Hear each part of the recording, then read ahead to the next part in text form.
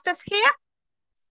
It's great to see everybody this morning. This is our first week of Advent, and traditionally at Cedar Ridge, we use this week to tell the Christmas story using interactive stations. So I'm going to do that in just a moment. But before that, I want to introduce our theme for this Advent.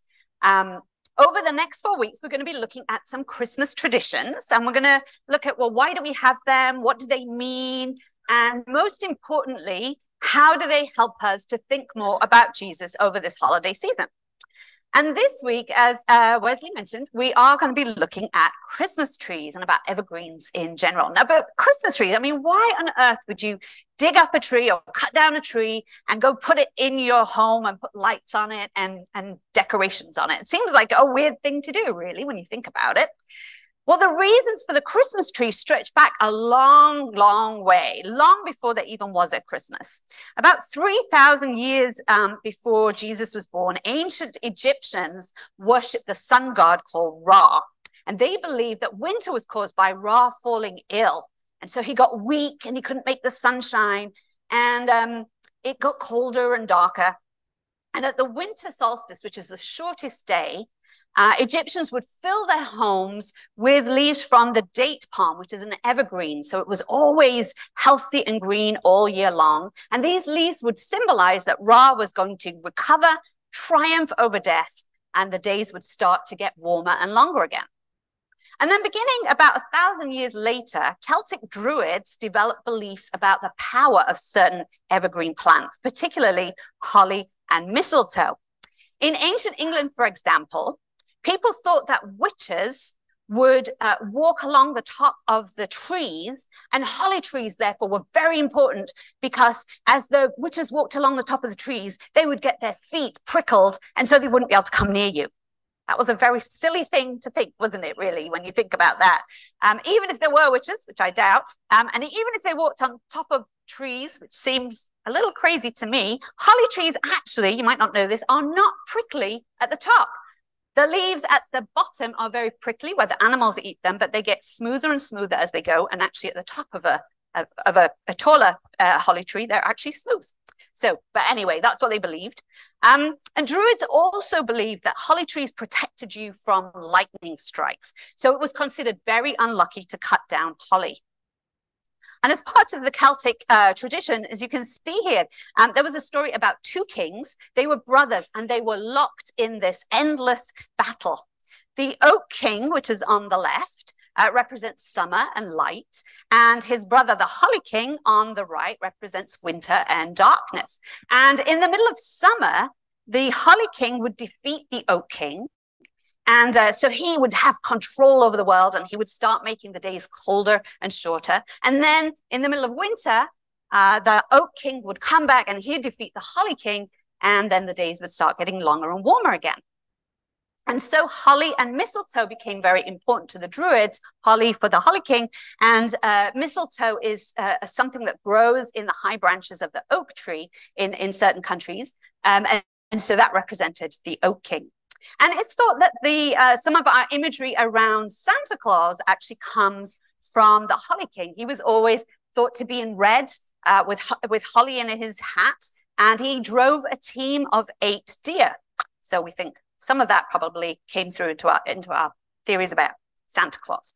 Well, if we fast forward about around 500 years before Jesus was born, we find that the Romans celebrated Saturnalia, or the Feast of Saturn, which was the god of agriculture. And the celebration lasted a week from December 17th to the 24th. And then December 25th would be the winter solstice. That's when they celebrated the shortest day. And again, holly and ivy, two evergreen plants, were very important in Saturnalia. They represented life and vitality, and people would cut down, you can see it here, pictured here, they'd cut down pieces and they'd put it in their temples and in their homes, and they would feast, they would sing, they would light candles, they'd play games, no one would go to work, there'd be no school, and they'd give gifts to one another. So you can see all of these kind of have come into our celebration of Christmas. Jumping forward again to about 400 years after Jesus was born, we find Scandinavians celebrating the festival of Yule, another holiday to mark the winter solstice, the shortest day. And that had roots in ancient Norse culture, so Viking culture. It was all about light and warmth in the depth of winter. People would light fires, particularly a Yule log, which was a huge tree they'd cut down and they'd keep it burning throughout the festivities. And in these cold countries, most cattle was actually slaughtered because they didn't have enough hay and straw and other things to feed them. So they would kill them. So there was plenty of meat during the winter, at least the first half of winter, for feasting and for sacrifices to the gods, as well as to sacrifices to elves. And people in Scandinavia would leave out food in their homes for the house elves.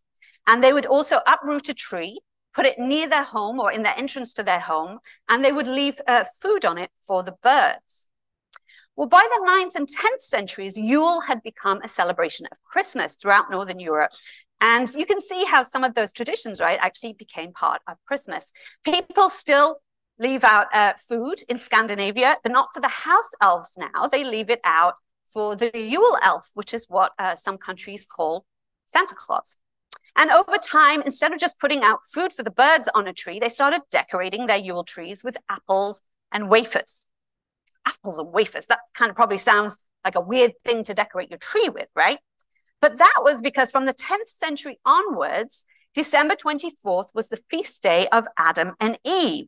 Got the next one. And that was a story at a time when people would go to church and they'd hear the story of Adam and Eve disobeying God in the Garden of Eden and God promising to send a savior. And if you remember that story, there's also a tree in that story. It didn't really have apples on, but people often imagined it having apples on. The tree of knowledge of good and evil, or sometimes called the paradise tree. So the apples on Christmas trees represented the forbidden fruit that Adam and Eve are said to have eaten. And the wafers, which later were changed for cookies, and people would hand cookies on their tree, they represented the promise of a savior who would make everything right again. By the 16th century, Germans, particularly Lutherans, would generally bring an evergreen tree into their home as a symbol of eternal life and the victory of life over death. And over time, these trees became more elaborate. Candles were added. Reputedly, the first candles were put on by Martin Luther. I don't think we really know that that's a fact, but he gets the credit for that. He wanted it to look like starlight coming through the pine trees. And a bit later, people started hanging little figures of Mary and Joseph and other characters from the Christmas story on the tree. And the Germans brought their Christmas tree tradition with them to the New World, to America. And Christmas trees were seen in settlements in Pennsylvania as early as 1747. But the tradition didn't catch on. Everybody else thought it was kind of a silly thing to do. What are you doing with those Christmas trees?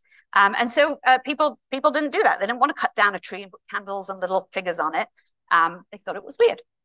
But then in 1846, British Queen Victoria and her German husband, Prince Albert, were sketched in a news magazine, the Illustrated London News, standing with their children, as you can see, under a Christmas tree.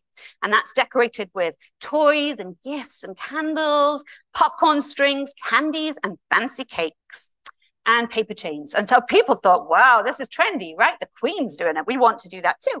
And Christmas trees became very fashionable, not just in Britain, but also with wealthy people here on the East Coast of America.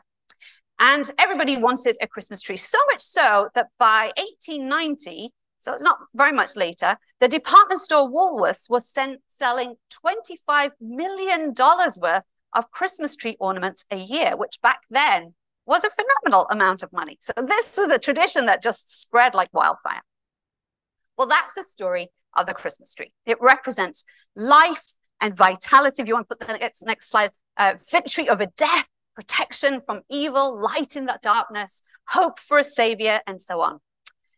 Personally, I think it's fascinating that so many different cultures over a period of thousands of years have found such inspiration in evergreen plants and trees. It reminds me of a verse in Ecclesiastes chapter 3 that says that God has put eternity in our hearts. There's something inside us as human beings that senses there's more to life than the everyday things that we see and do. We look at or we smell or touch evergreens or trees or sunsets or starry skies, and we see hints that there is something more to life. We catch glimpses of God. God put eternity in our hearts. It's like that there's something that is perhaps missing without God, something on the inside that feels empty, maybe that we want to fill. And the Apostle Paul said that that's something that is missing is the love of Christ, the love we see in Jesus, the love of God. He wrote in Ephesians, Christ's love is greater than any person can ever know, but I pray that you will be able to know that love, and then you can be filled with the fullness of God. So now we are going to explore the story of that love being born into our world in a special way in Jesus. And we're going to use the imagery of trees and evergreens to help our imagination, just as people have done for thousands of years. So we have a number of different stations around the room. We have 8 stations. And to guide you around those, we have these flyers. So they are on the back tables right there on the corners, just by the exits. If you can grab one of those, you can take these stations in any order you want to go. And it explains what to think about if you read that through, and then some things to either do or touch or to think about as you go around. So take your time. Again, you can do them in any order. Take your time. If you're online, we do have a link to that, so you can go and you can read them. Obviously, you can't do them, but you can read along with us. We're going to have some music playing. We're going to spend about 30 minutes, so take your time and let's enjoy these stations as we think about Jesus in the context of evergreens. And then the band will come up and we'll continue our service. Thank you. So off you go.